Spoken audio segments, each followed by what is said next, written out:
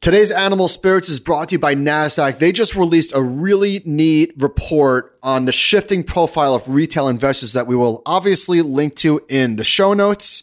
So Ben, in this report, they said, when asked which companies they were aware of, see, this is a survey we can get behind. It's not a survey. It's not, are you going to buy stocks in 12 months? It's yes or no questions, right? So believe this data. This is not with the grain of salt data. This is real data. When asked which companies they were aware of, the following scored the highest among all respondents, regardless of age, okay? So you've got the Ys, the millennials, the boomers, and everything in between. 95% said JP Morgan. Who are the 5%? Who doesn't know JP Morgan? Is that possible? All right, I guess it's possible. 92% said Fidelity. Well, 95% of anything is pretty high. Fair, I guess. Maybe that's just the upper bound. So 92 each for Fidelity and for Schwab. They asked Gen Z, which is, I guess, Gen Z comes after millennials. So those are like the youngest investors. They asked Gen Z if they were aware of the company, and these are their recognition. So Robinhood, 64%. Vanguard, 38%.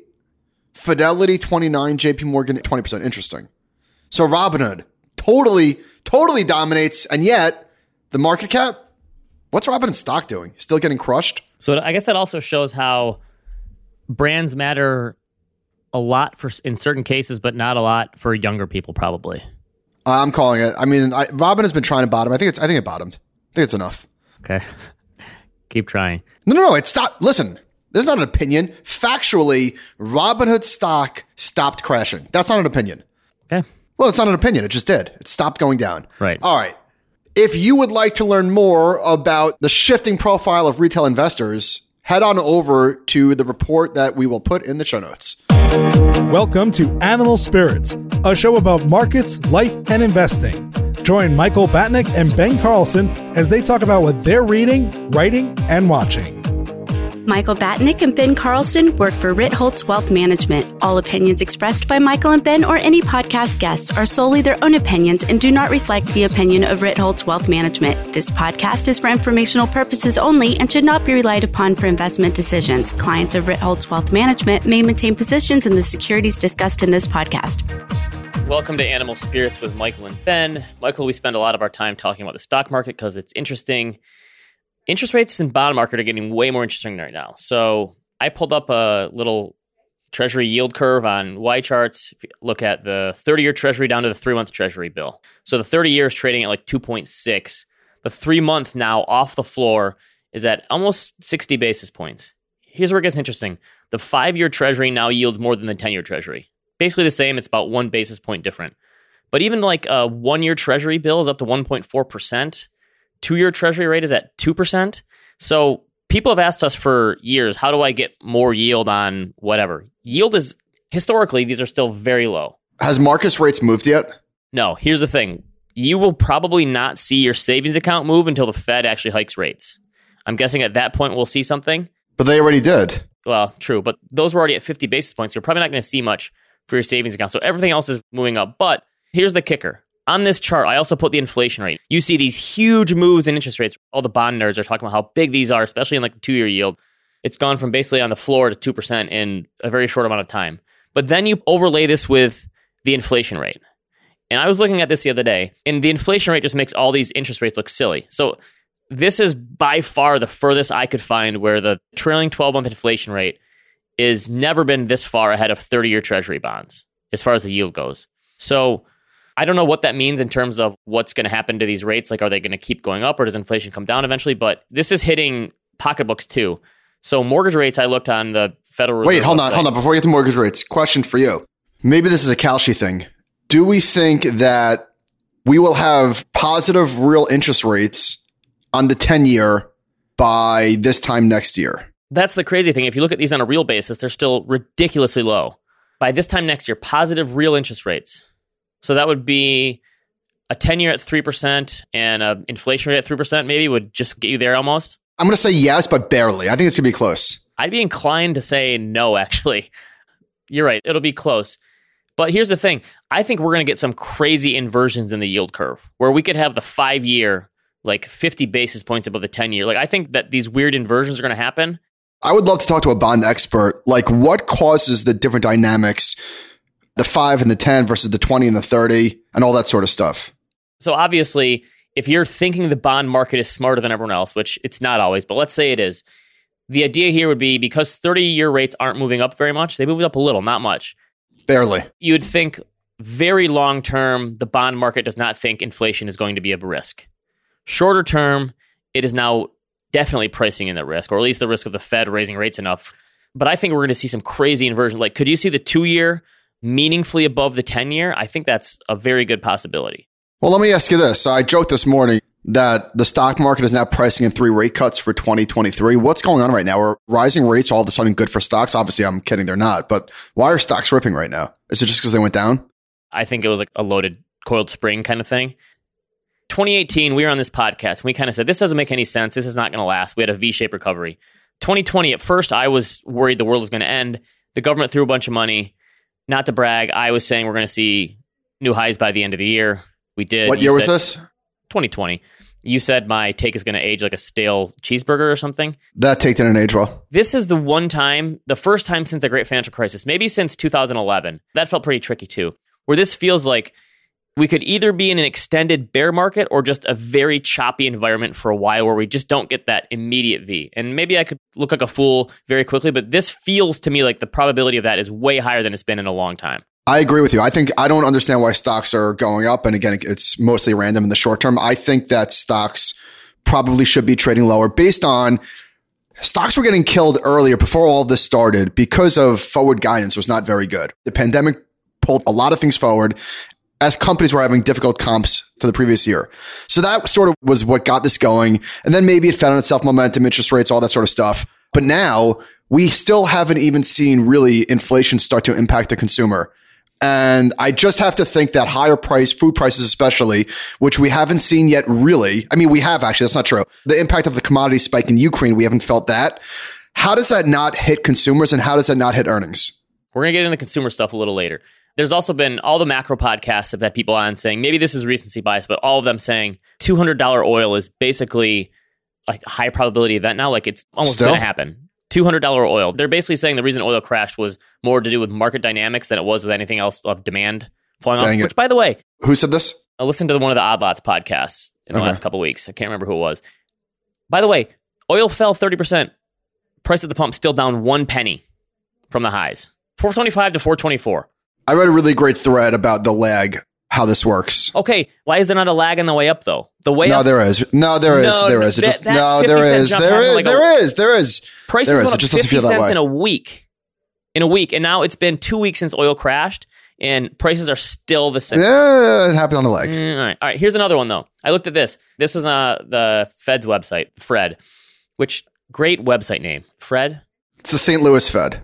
Mortgage rates were 2.7%. They basically bottomed in January 2021.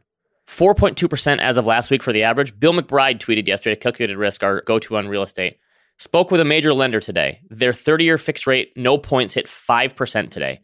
This repricing is happening so fast, mortgage rates. And by the way, they're like gas prices. I've made this point before. They're going up way faster than other rates.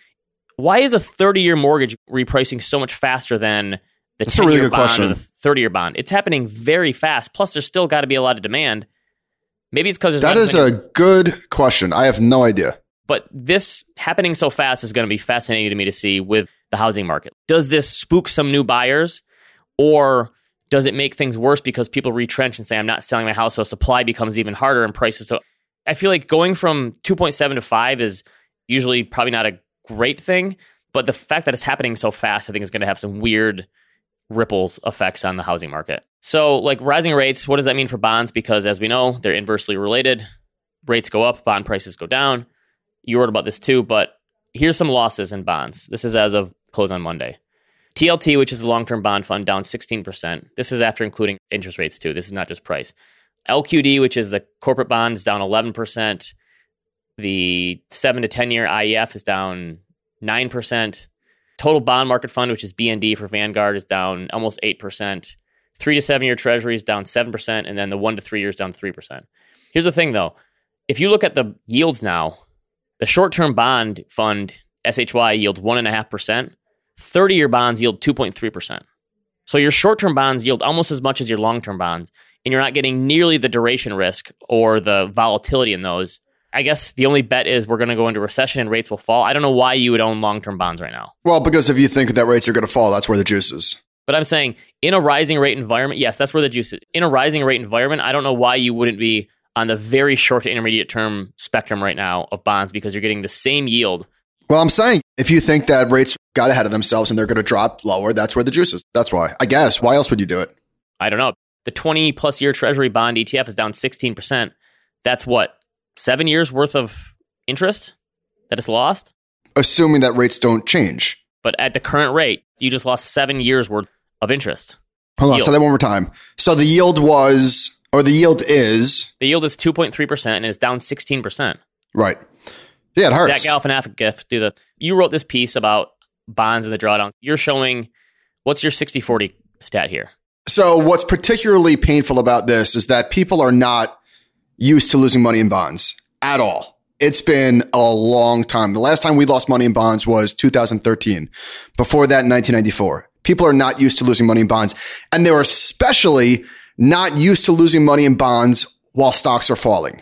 And so we are in this weird situation where if you go back to 1976, bonds and stocks have never declined for 3 consecutive months. That was almost about to happen, and it still could if the S&P rolls over, prior to the kick save. So at the lows a couple of days ago, you had SPY and BND both in a 10% drawdown. The last time that happened was 2008. And you could make the argument that actually bond declines, not only they're not buffering stock declines, they might be causing them. Rising interest rates, rising interest I think is one of the reasons why stocks are falling. But the key point is, first of all, zoom out. A 60-40 portfolio has treated you pretty well. Pretty well. You have nothing to complain about. That's number one. So I don't want to be insensitive. It died in 2011 and it still got you what? Yeah, so I don't want to say grow up, but come on, let's put this into context. But number two, if you've been complaining about low interest rates, which who hasn't been, we want rates to go up. We need them to go up. The only way that you're going to get a return on your fixed income is if that fixed income goes up. And so it's not fun to take more than one, to take 6 steps backwards, but that's the only way that we actually move forward and get a return on our bonds. Short-term pain for long-term gain. I was looking at this. We had Mary Childs on the compound last night. I looked at this. She had something in her book, which I'm going to get into later in recommendations, about the taper tantrum. I forgot how quickly this happened. So the 10-year was at 1.6% in summer of 2013. And by the end of that year, it was up at 3%. So we've seen this before where rates have a very quick readjustment like this. And obviously from there, it backed down. That was a much different scenario because we didn't have the same inflation we're having right now. But it's not like it's out of the realm of possibilities that you get this really quick repricing and then it sort of stops and I don't know. We just had the worst 3-month return for bonds since the early 1980, nominal and real. Now everyone's pricing in. Here's your stock thing. So you're talking about how real rates are still negative. Is that the thing that could put a floor under stocks? Because if real rates are still so negative... Well, you got to go somewhere? Like, why would you own bonds? Is that the stock bullish thesis as Tina? We saw massive outflows from bond funds, which you never see. Yeah, you're right. So bonds for 40 years, obviously there was some give and take along the way. But if we're seeing massive outflows for bonds, where's that money going to go? Maybe cash or money markets if you have higher yields, but stocks probably. Bored apes. It is tricky because if you don't like the returns on bonds, and again, who does? What are you going to do? Are you going to keep it in cash and lock in that negative real return?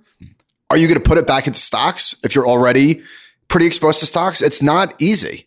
Real estate? And it's not like stocks are like a screaming buy here where it's not an easy time. I know it never is, but it's particularly challenging. And by the way, it almost feels like the monstrosities that are going on the other side of the world are almost like back burner now because the market has calmed down. Isn't that kind of effed up how that happens? How like market volatility has abated, and so we don't really hear about.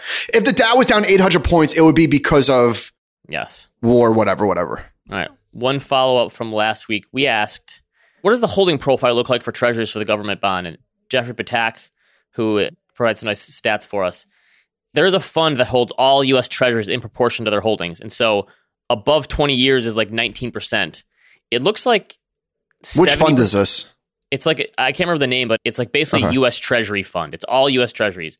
basically 70% of them is 7 years or less. And the highest proportion is 1 to 3 years at 30%. So this is why the thing that people worrying about government default or interest rates, don't you think in that instance, if the government really got into trouble, that they would just have the Fed, assuming inflation isn't out of control like it is right now, the Fed lowers short-term rates and they just borrow short-term and they can roll I it don't over know. all the I time. really have no idea how the Treasury functions, but you would think that the Treasury would do the opposite of what investors should do, where it's like, all right, if the curve's flat or inverted between the 5 and the 10, why borrow for 5 years? Let's just lock in 10 years at the same price. Or right now, lock in 30 because it's not that much higher than any of the shorter-term ones. Is Janet Yellen like an active bond trader or bond issuer? I don't know. That's a good question. Matt Levine wrote something that really stopped me in my tracks when I read it. He said, quote, the U.S. is not expected to pay any long-term real economic costs for the death and disruption associated with the pandemic or the Russian invasion of Ukraine. I think this was a Matthew Klein, not Matt Levine, but there's a lot of Matt I'm sorry. in finance. I'm sorry. That's what I meant. That really shook me because I didn't I read this read one. like, What did he mean by this? let me see the context of this. Well, it doesn't matter. Well, I was going to link to it. It's behind the paywall. I can't get it in right now. I can't remember the context, but this specifically, I think it sounds crazy. I don't think that's entirely wrong. Saying that it's going to be way worse on people in Europe, basically, than it is here? Just the U.S. is not expected to pay any long-term real economic costs for the pandemic and the death and disruption associated with the Russian invasion. Meaning we're kind of in a decent place? My point, okay, you know those charts, like I've done this before, where you show like a long-term return of the S&P 500 and you just take out the bear markets? You just like delete them. If you did that with an economic charts of you just deleted the pandemic, we're at all-time highs. We're back to trend. It's insanity. Right. Okay. I understand what you're saying. We haven't stopped chugging. So Ben, you mentioned the St. Louis Fed, the Fred or whatever, which is a staple in our repertoire. The New York Fed also has a site, and I clicked on, I was poking around. They have a graph where it shows the probability of a U.S. recession predicted by Treasury Fed. Don't ask me what the inputs are exactly, but I'm guessing this is just if it gets inverted. I'm sure that's the long and the short of it, but not super high right now. Well, no, it's getting close, though. If you see every time it gets to zero, basically, it goes into a recession. Isn't that the idea? Am I reading this wrong? No. It's the opposite. Every time it spikes, there's a recession. Oh, okay. I getcha. Oh, so it's showing the inverted, basically. Yeah. So you're not worried. So my colleague at the Fed, Jerome Powell, said he is not worried about a recession next year. What do you think?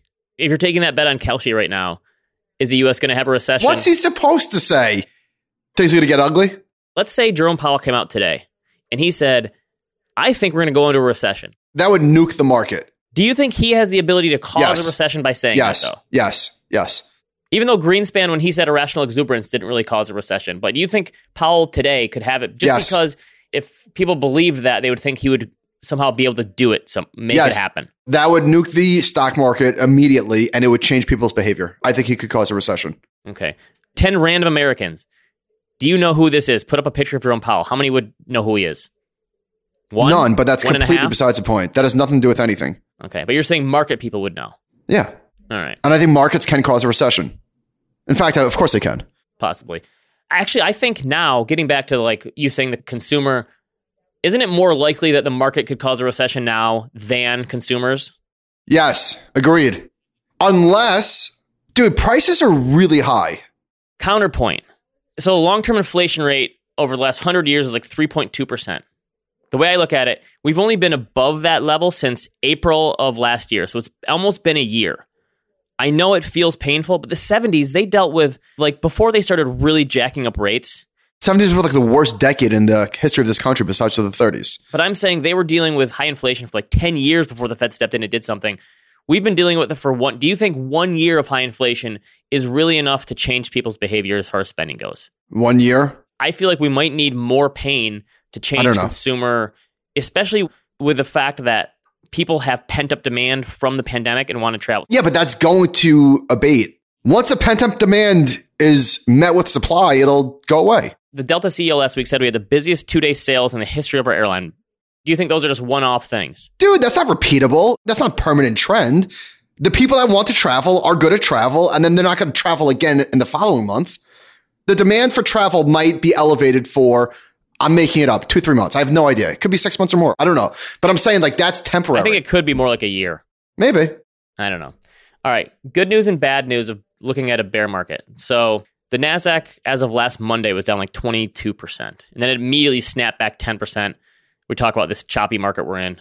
I'm guessing there's a lot of people who said bear market rally, dead cat bounce, which maybe they're right. Well, the data on like that bounce looks pretty legit. Okay.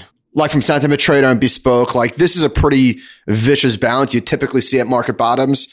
I trust the market more than my opinion, but I'm sort of perplexed. I feel like you throw that data out the window these days because remember, no one thought we bottomed in March 2020 because markets don't bottom on a big up day. No, I like that data. Okay, you like this, so use it. So I looked at the NASDAQ since 1970, which is when it was started. I counted 12 previous bear markets, which if you want to quibble with my data here, you can because I won't quibble. It topped out in 2000 and fell 80%. And between there, you could have had all these 20% up and 20% down. I'm counting that as one. So I got 12. The average loss for those was 38%. And some of them were really bad. Like 1973 was down 60%. The peak in 2000 was down 80%, like I said. What if you just bought when NASDAQ was down 20? For in most instances, on average, it's going to go down even more than that. But let's say, okay, it goes into a bear market, you buy. The majority of the time, the average returns are pretty darn good, going out 1, 3, 5, and 10 years. And actually, the only time you were negative after 10 years was if it was the top in 2000. So, obviously, past is not prologue, all this stuff, yada, yada, yada. You know Jeremy Siegel's quote, fear has a far greater grasp on human action than the impressive weight of historical evidence. This chart is exactly what he's talking about. Like, I see this chart, I like it, but it doesn't make me feel any better. It will not change. The problem is, especially now, you think, okay, but this is a .com top. The .com is the one outlier there where you go. But I understand. But I'm saying a lot of people would say that would be the counterpoint to, okay, but this is the .com top. And in 10 years, NASDAQ stocks are going to be down more.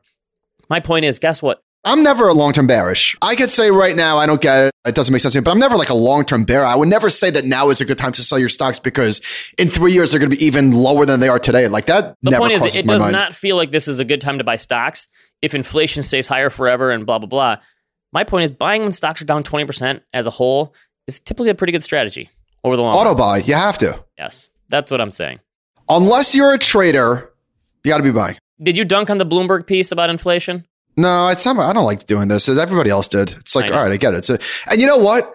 Here's the thing, Who cares? It's a bad piece. And the tweet was brilliant. This was not an accident. The tweet was brilliant. Here's my take on this. So they say inflation stings the most if you're in less than 300K. Here's how to deal. Take the bus. Don't buy in bulk. Which, by the way, I think buying in bulk actually makes sense during inflation. Try lentils instead of meat, and no one said this would be fun. I think the point here, and I've seen on like the Today Show, them trying to say like, drive 60 on the highway instead of 75. Their inflation tips for personal finance, there are no small things you can do. I have noticed in the last couple of weeks, maybe we should keep our heat down at 70 instead of 71 or 69 instead of 70. Nice. And little things like that. But the point is, like, I think there's not many little things you can do to help with 8% inflation. Right? There's big things you can do, like having a mortgage, a 30-year mortgage, but that is something you do beforehand. Like making $301,000. That fixes this. But don't you think they're trolling? I mean, this is a very well-crafted tweet. Credit where credit is due. Yes, social media managers know how to get the outrage. My point is, though, that there are not many small things you can do that'll make a big dent in 8% inflation. So I think it's the big things ahead of time, like having a good savings rate and having a fixed rate mortgage, which if you own a house, that's your hedge, basically. Do you think a Costco membership is a good hedge against inflation? I think it probably is. Do you have a Total Wine by you? No. Okay, I went to this place. It's on Long Island near the Costco, next to Costco in the same parking lot, called Total Wine. It is just a gigantic warehouse of beer, wine, and alcohol. It was remarkable. Did you want a Friday afternoon? Because it would be the happiest place on earth. Yes, good call. I've been told about that. I've heard about this over the years. I just, for whatever reason, never went. It's phenomenal. Is it actually Next time you're on Long Island, Ben, check it out. Okay. What if I'm in Long Island? No, that doesn't happen. So Full Stack Economics, which we've talked about before, they had a piece basically saying, so the Fed estimated that by the end of this year, 4.3% inflation.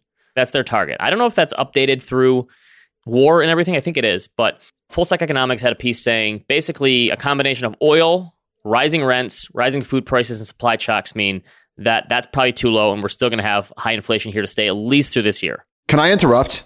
I don't know why. I happened to choose a random symphony for composer, and I happened to choose the one that looked like it was constructed after somebody took a bong hit. There's actual like normal strategies. I don't know. It's been thinking about me since I mentioned the Dragon portfolio, which is, I'm not a Dragon guy. What's the name?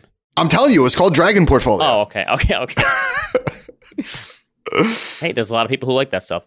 If you're going to do complex, you make it rules-based. Okay, That's here's true. from the New York Times. This kind of gets back to our agricultural commodities thing we talked about a couple weeks ago with Sal from Tukrium. In February, U.S. grocery prices were already up 8.6% over a year prior, largest increase in 40 years. For those living on the brink of food insecurity, the latest price surge could push many over the edge. After remaining mostly flat for 5 years, hunger rose by 18% during the pandemic. The United Nations said the war's impact on the global food market alone could cause an additional 7.6 million to 13.1 million people to go hungry. Ugh. So I think this is your part saying the economic impact on the U.S. is not going to be as bad, but there are some countries who are going to have a world of pain. And I think our number was 30% of the exports for wheat come from Ukraine and Russia. The longer this stuff goes on, the harder it will be for that stuff to get out. Yeah, it's unfathomable. It's horrible. So here's a Gas Buddy guy, which I think... Gas Patrick Buddy DeHaan, guy? There's a site called Gas Buddy that tracks gas prices. I think he's Okay, actually yeah. originally from Grand Rapids. According to Gas Buddy, weekly U.S. gasoline demand rose 3.3% from the prior week and was 4.8% above the 4-week rolling averages to the highest since the week of August 8th, basically saying gas prices are much higher. People are not rolling back their purchases of gasoline. They're probably traveling more. And the whole thing is, again, people complain about inflation, but then still don't change their spending habits. I think that's going to be what happens here. It's going to have to be the market that causes a recession and not consumers, because I don't think consumers are slowing down anytime soon. And if going between the choice of I'm going to curtail my spending habits or I'm going to spend down my savings and go into debt, I'm guessing the latter is going to be what happens. Gas Buddy guy, this just reminds me of a pet peeve. I think it's probably everybody's pet peeve. When people call you buddy or guy or boss or chief, particularly at a pizzeria. Pal, yes. Oh, and speaking of Composer, if you're like, what the hell is he talking about? Shout out to our YouTube channel. Composer sponsored the YouTube channel today. So if that was a non sequitur, now you know where it came from. Ben, we haven't spoken about this. And if you're not watching the YouTube channel, you can see all of the GIFs, all of the charts we're talking about. What else? Photoshop sometimes. Duncan and John do a great job photoshopping. Here might be a Photoshop opportunity. I'm a coach. You're a coach. Wait, what are you coaching? So I'm the assistant coach for football, for flag football. Okay, I was also an assistant coach. Wait, so your Kobe is what, 5 now? He's 5. You know what's nuts? So last week I was getting totally abused on the sidelines. The kids were destroying me. They were climbing on me. They were totally taking advantage. They mistook my kindness for weakness and they won. It is pretty remarkable at the age of 5. And given that your son is the son of a former star running back, I'm guessing he's in the latter. I don't think Kobe's an athlete because every time kids touch the ball, there's like 5 kids that run for a touchdown every single time they touch the ball. And there's like 5 kids that just don't. Kobe's one of the 5 kids that don't. It's amazing at that age, like you could see it already. Yes. Which kids have the natural ability? Is George a tank? Does he run for a touchdown? He's kind of a physical freak. He was walking by like 9 months. And so his body developed faster than his brain. I'll put it that way. Apple doesn't fall far from the tree. But so I was coaching a bunch of 4 and 5 year olds. I think our youngest was even 3 on the team. And I was the assistant basketball coach for basketball. And you know, I've decided I never want to be one of those parents that gets mad and yells at the refs or yells at like the team or anything. I've kind of decided for the younger, I always was kind of anti, like I don't want to coach. That's way too much pressure and too many kids and parents. I think I'm going to keep the coaching thing up until they get into like middle school. Oh, yeah? I kind of like it actually. Okay. The kids actually got better as the year went on. And I thought, I'm like, I'm actually decent at this. You know what my trick is for teaching them how to shoot a basketball? Your follow through is you reach into the top of the cookie jar on the fridge. If you make an analogy like that, this is like writing about investments. So every time I tell the kids, you reach into the cookie jar and that's how you shoot a basketball. And they remember that. All right. So my early take, I will reserve the right to change my mind. But at the 5-year-old level, I don't love it. I don't think I'm great with kids. I'm not great with like a big group of kids. I don't know. I feel like they're judging me. This coach doesn't know what he's talking about. I think if you can keep them paying attention to you for longer than 5 minutes, you've kind of won the day. Just so they're not like daydreaming and looking around like this. And Yeah. So Robin signed me up. She didn't even ask. She just signed me up. that's what happened. I lost a coin flip, I think. All right. Let's do some personal finance here. Ryan Radia tweeted, net worth held by millennials and Zoomers has more than doubled during the pandemic, growing from 4.5 trillion to 9.1 trillion, or about 86,000 per adult in current dollars. Pretty good. Pretty bad still, on the other hand. I looked at the total, 6.4% of total wealth is held by millennials still. Boomers still own everything. Almost Gen X is getting bigger. The funny thing is people will look at this and say, see, millennials are screwed. It's never going to happen. Eventually, the millennials are going to get wealthier. And here's the thing. Why did that wealth double? Obviously, some of it's stock market related. Probably housing, because millennials started buying houses in like 2013, 2014. That has to be a big Housing part is of it. out of control. It's out of control. I'm looking at inventory in my neighborhood, which is just my neighborhood, but the stuff that's on the market for over $1 million is horrible. I cannot imagine that these houses are going to get bought for over $1 million. They're like literally like normal houses that aren't even updated between, I don't know, I guess decent sized houses, like 2,500 square feet, maybe a little bit more. Kitchen that was updated in the 80s. Maybe this is a bad analogy, but it's almost like a form of Stockholm syndrome where if you're so desperate to get a house, you'll take anything you can get. I feel like that's part of the way it is. So the houses, they're being listed for that. There's no way in the world that they're going to sell for that much money. I would be stunned.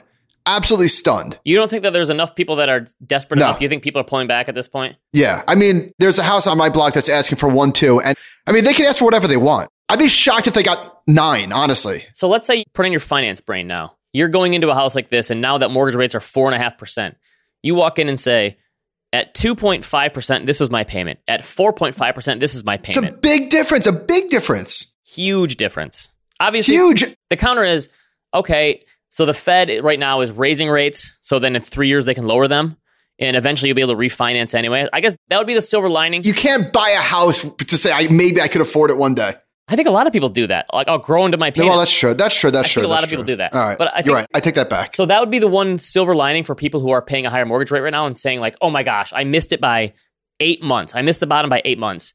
That has to be tough. All right. So let's get into some stuff about housing getting crazier. And then I'm going to bring it back and say, we'll see. Redfin Wait, again. what? I got other data. Don't worry. Median home sale price surged 7% during the 4-week period ending March 13th. Remember, we were talking about having a bet about will housing go up 8%? It was up 7% in 4 weeks. Largest month-over-month increase on Redfin's data, which goes back to 2017. Whatever our bet was, I was wrong. I think so.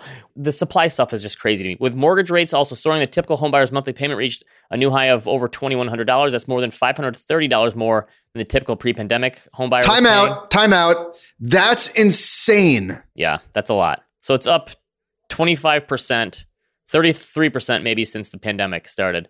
That's like a stunning increase for what is the biggest expense for most people.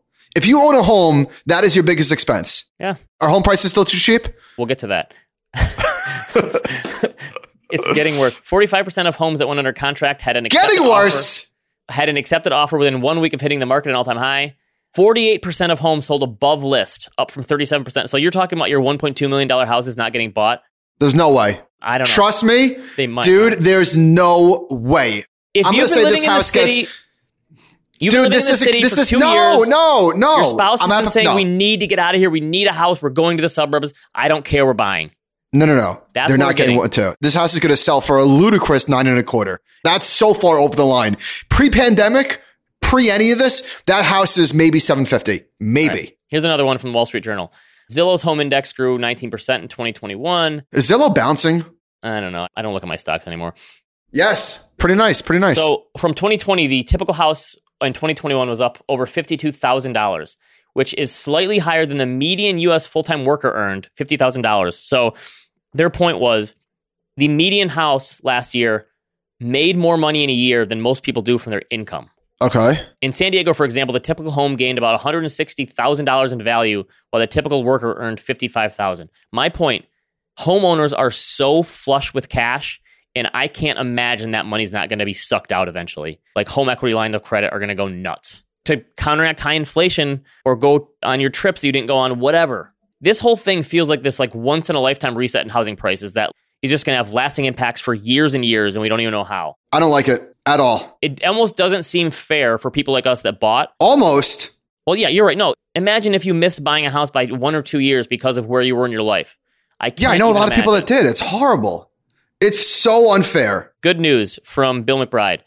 Combined, there are 1.58 million units under construction of housing between like single family and multi-unit family. This is the most since August 1973. The bad news, he says, the reason that this number is so high because construction delays and they can't build them fast enough because of supply constraints and labor shortages. And the housing market is basically broken right now. I mean, you can't even say it's a bubble because it's unhealthy. You know what's interesting? I feel like the Fed their silence is deafening. They haven't really commented on the housing market, have they? That's true. Duncan, John, make this gif of Jerome Powell over Leslie Nielsen's face with the nothing to see here. And put the housing market above it. I'm just saying, like, rates have come up. You can say the Fed is doing something, but if rising rates don't do anything because we still have these shortages because of they can't build enough houses fast enough. By the way, the Fed's not doing anything. They should have raised rates. They literally have to. They've talked rates up. But don't you think interest rates basically doubling on mortgages is the Fed doing something? Because if that doesn't work, then nothing's going to work. They don't control mortgage rates. Well, they do by talking up bond rates because there's some sort of relationship there. All right, so Value Stock Geek, a man after my own heart. I got tagged on this tweet by 1 million people. Median home price in 1990, $127,000. Median home price today, $408,000. Average 30-year mortgage rate 1990, 10.3%. Today, 4.2%. 1990 mortgage payment adjusted for inflation, $2,500.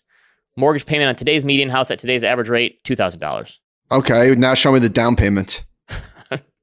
I'm just saying. No, I'm just saying you can't afford it. You can't afford the down payment. 5% down. Erroneous. Throw this junk out. Get it out of my face. All right. We are excited to announce that the Animal Spirits NFT is going to be minted on March 30th. So here's what we're asking you to do. We're ready to unveil where your ETH is going to be going. So high level, we've spoken about this, but just for people that might have missed it. 0.1 ETH is the purchase price, which at today's prices, unfortunately, crypto is doing a little better. It's $300. That 0.1 is not going to us. It's not going to Audiograph. It's going to No Kid Hungry. No Kid Hungry, actually, this is great. So I think we're going to be able to set it up so that their wallet actually, so that we don't have to send them money. Literally, their wallet is going to be on the address. Yeah. So, all right, this is not great. It's actually awful. 1 in 6 children in the United States could face hunger because of the coronavirus. And with so many children still not attending school full time and parents still out of work in the wake of the pandemic, childhood hunger remains incredibly high. During the crisis and in the long recovery ahead, No Kid Hungry is helping schools and communities feed kids. And by the way, getting back to the food price rising. Yeah, it's going to be worse. It's going to be worse. So we'll link to this in the show notes. Please, please, please, please. If we've given you an ounce of entertainment, please, please, please consider giving us or giving No Kid Hungry 0.1 ETH for the kids. It's $300 and you actually get something. You get a nifty NFT, which I think, how many do we make? Like 30 different types? There's Ben NFTs, Michael NFTs, Animal Spirits NFTs. We didn't mention this before. There's going to be an Animal Spirits Discord channel. Someone's going to have to show me how it works, but there is a Discord channel. We're going to be on it. Your wallet will allow you to enter to listen to our recording live once a month. And you're going to be able to ask us questions, which we will deliver a video recording straight to you. So we will link to this in the show notes. Please, please, please. We're going to have Quinn from Audiograph on. We're going to have that on Saturday to kind of go over some more details. Yeah, I'm not one to beg, but for the kids, please. We're going to have Quinn from Audiograph on. We're going to do it Saturday. So Quinn from Audiograph came to us, I don't know if it was a year ago, whatever, with the business idea, which has since pivoted from the original thesis. And we're going to talk all about our relationship with them and how we got to where we are today. So we're very excited about that. So that will happen on March 30th. The other thing is, so people who aren't crypto native, again, they're going to have a customer service hotline set up to help. And they're also going to make it so if you don't want to like move crypto over and get into wallet, you can buy it with your debit card. They'll help you set it up so you can buy this with your debit card. So for people who don't understand how crypto works, it's going to be very easy. And we're going to explain last thing, unfortunately, you cannot get a tax deduction. But please, if you're listening to this show, a lot of you are in the fortunate position where you can afford to give $300 to the kids. So please do that on our behalf. It would mean a lot to us to be able to do that for the kids. Check out the show notes. We're going to have links to all this stuff. And I'm going to write a blog post too about this maybe next week. Okay, very nice. More. Actually, one more thing. The NFT holder will get access to our Google Doc archives. That's right. I don't know how they did that, but they did it. So someone asked me today, what is your and Michael's process for the podcast? And I said, every week we're putting stuff in, we're putting charts and stories and quotes into a Google Doc, and that's what we go on. And it gets to be like 20 pages. And you're going to have access to that to see what we basically do our show off every week. And you're going to have access to that every single week, plus the archive of historical ones. Duncan says it's 25 NFTs, but I believe, I'm actually positive that you're not going to know ahead of time. It's like random. So you'll get what you get. You won't get upset. All right. So we spoke on the podcast this week during the listener mailbag about leverage. Somebody emailed us. I chime in with my story of how the risks on these things are greater than you can know. I had been running a rules-based strategy Oh, this person, Meat Composer. Okay, I had been running a rules-based strategy with a small portion of my portfolio that relied on buying specific country ETFs. I did this for a few years and it was working out splendidly. I got greedy and seeing the success I was having. Once the strategy pointed to buying Brazil, I figured, why not buy the 3-time bull ETF? It's all fun money anyways. Speaking of known risks, I of course knew there were big risks with Brazil itself, the currency, the general political upheaval, et cetera, et cetera. I know how the ETFs work with time decay and all those sort of things. March 2020 hit and the ETFs crashed like 92%. Jeez. I knew that was a possibility. That's life, a return of risk, yada, yada. What I didn't see coming was Direction announced they could no longer secure the leverage for a 3-times ETF, so they were converting it to 2 times. While it would have been a tough road to recovery, those losses, even with 3 times, given the precipitous fall and the reset, there was no way to make your money back at 2 times when you were riding that elevator down. So all this is to say that volatility is not the only risk to some of these leverage products. Good lesson. What's the table that says what your return has to be after a 90% loss? 1,000,000%? It's got to be big. I have it in front of me. All right. All right. We have time for one listener question. We just skip it. We did listener questions on Monday if you missed it. Let's skip it. I got one on streaming real quick before we get into recommendations. So Forbes had this thing on Encanto, and they talked about Encanto is one of only 2 albums to spend at least 9 weeks at number 1 during the past 5 years. We definitely helped with this. My kids listen to it all the time. Beginning and since March 18th, Encanto will be the first musical soundtrack to debut as a sing-along special on Disney. We already watched that. Subscribers have watched the film an average of 5 times, according to the streaming company, racking up more than 180 million repeat views globally since its debut. This is why Disney is in a better position than almost all the streaming companies, from my perspective as a parent, because rewatch. My kids rewatch everything. They beat it into the ground. They find a new movie. They watch it 10 times. Then they listen to the soundtrack in the car, and they listen to the soundtrack on Alexa. You don't rewatch a crappy Netflix movie. You watch it or it comes and goes. You don't think about it. Disney's rewatchability is way higher than any other streaming service. That's their leg up against the competition. Fact. All right. You do your recommendations first because I don't got much this week. I was watching NCAA basketball for okay. So I, for whatever reason, I'm not a college basketball fan. I don't know why. I don't, whatever. People in New York are not college fans in general of sports. It's mostly pros because you don't have a good college there to follow.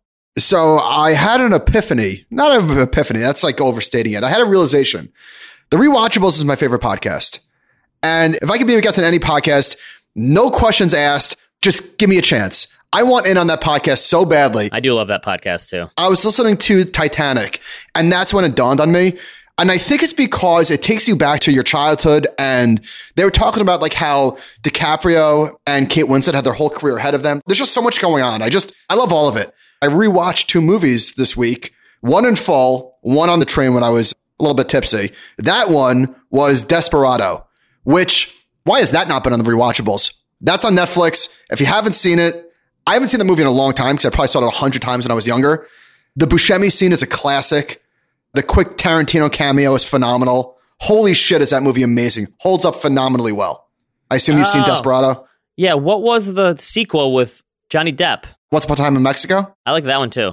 The Machete spinoff? Okay. Great violent movie. I forgot about Desperado. You're right. Antonio Banderas back in his 1995, it looks like. That's like peak Michael. That's when I peaked. I peaked at 10 years old. That's on Netflix right now? You're right. That is a good movie. Holy moly, does that hold up just perfectly well. If you're a younger listener and you haven't seen that, do yourself a favor, watch that immediately.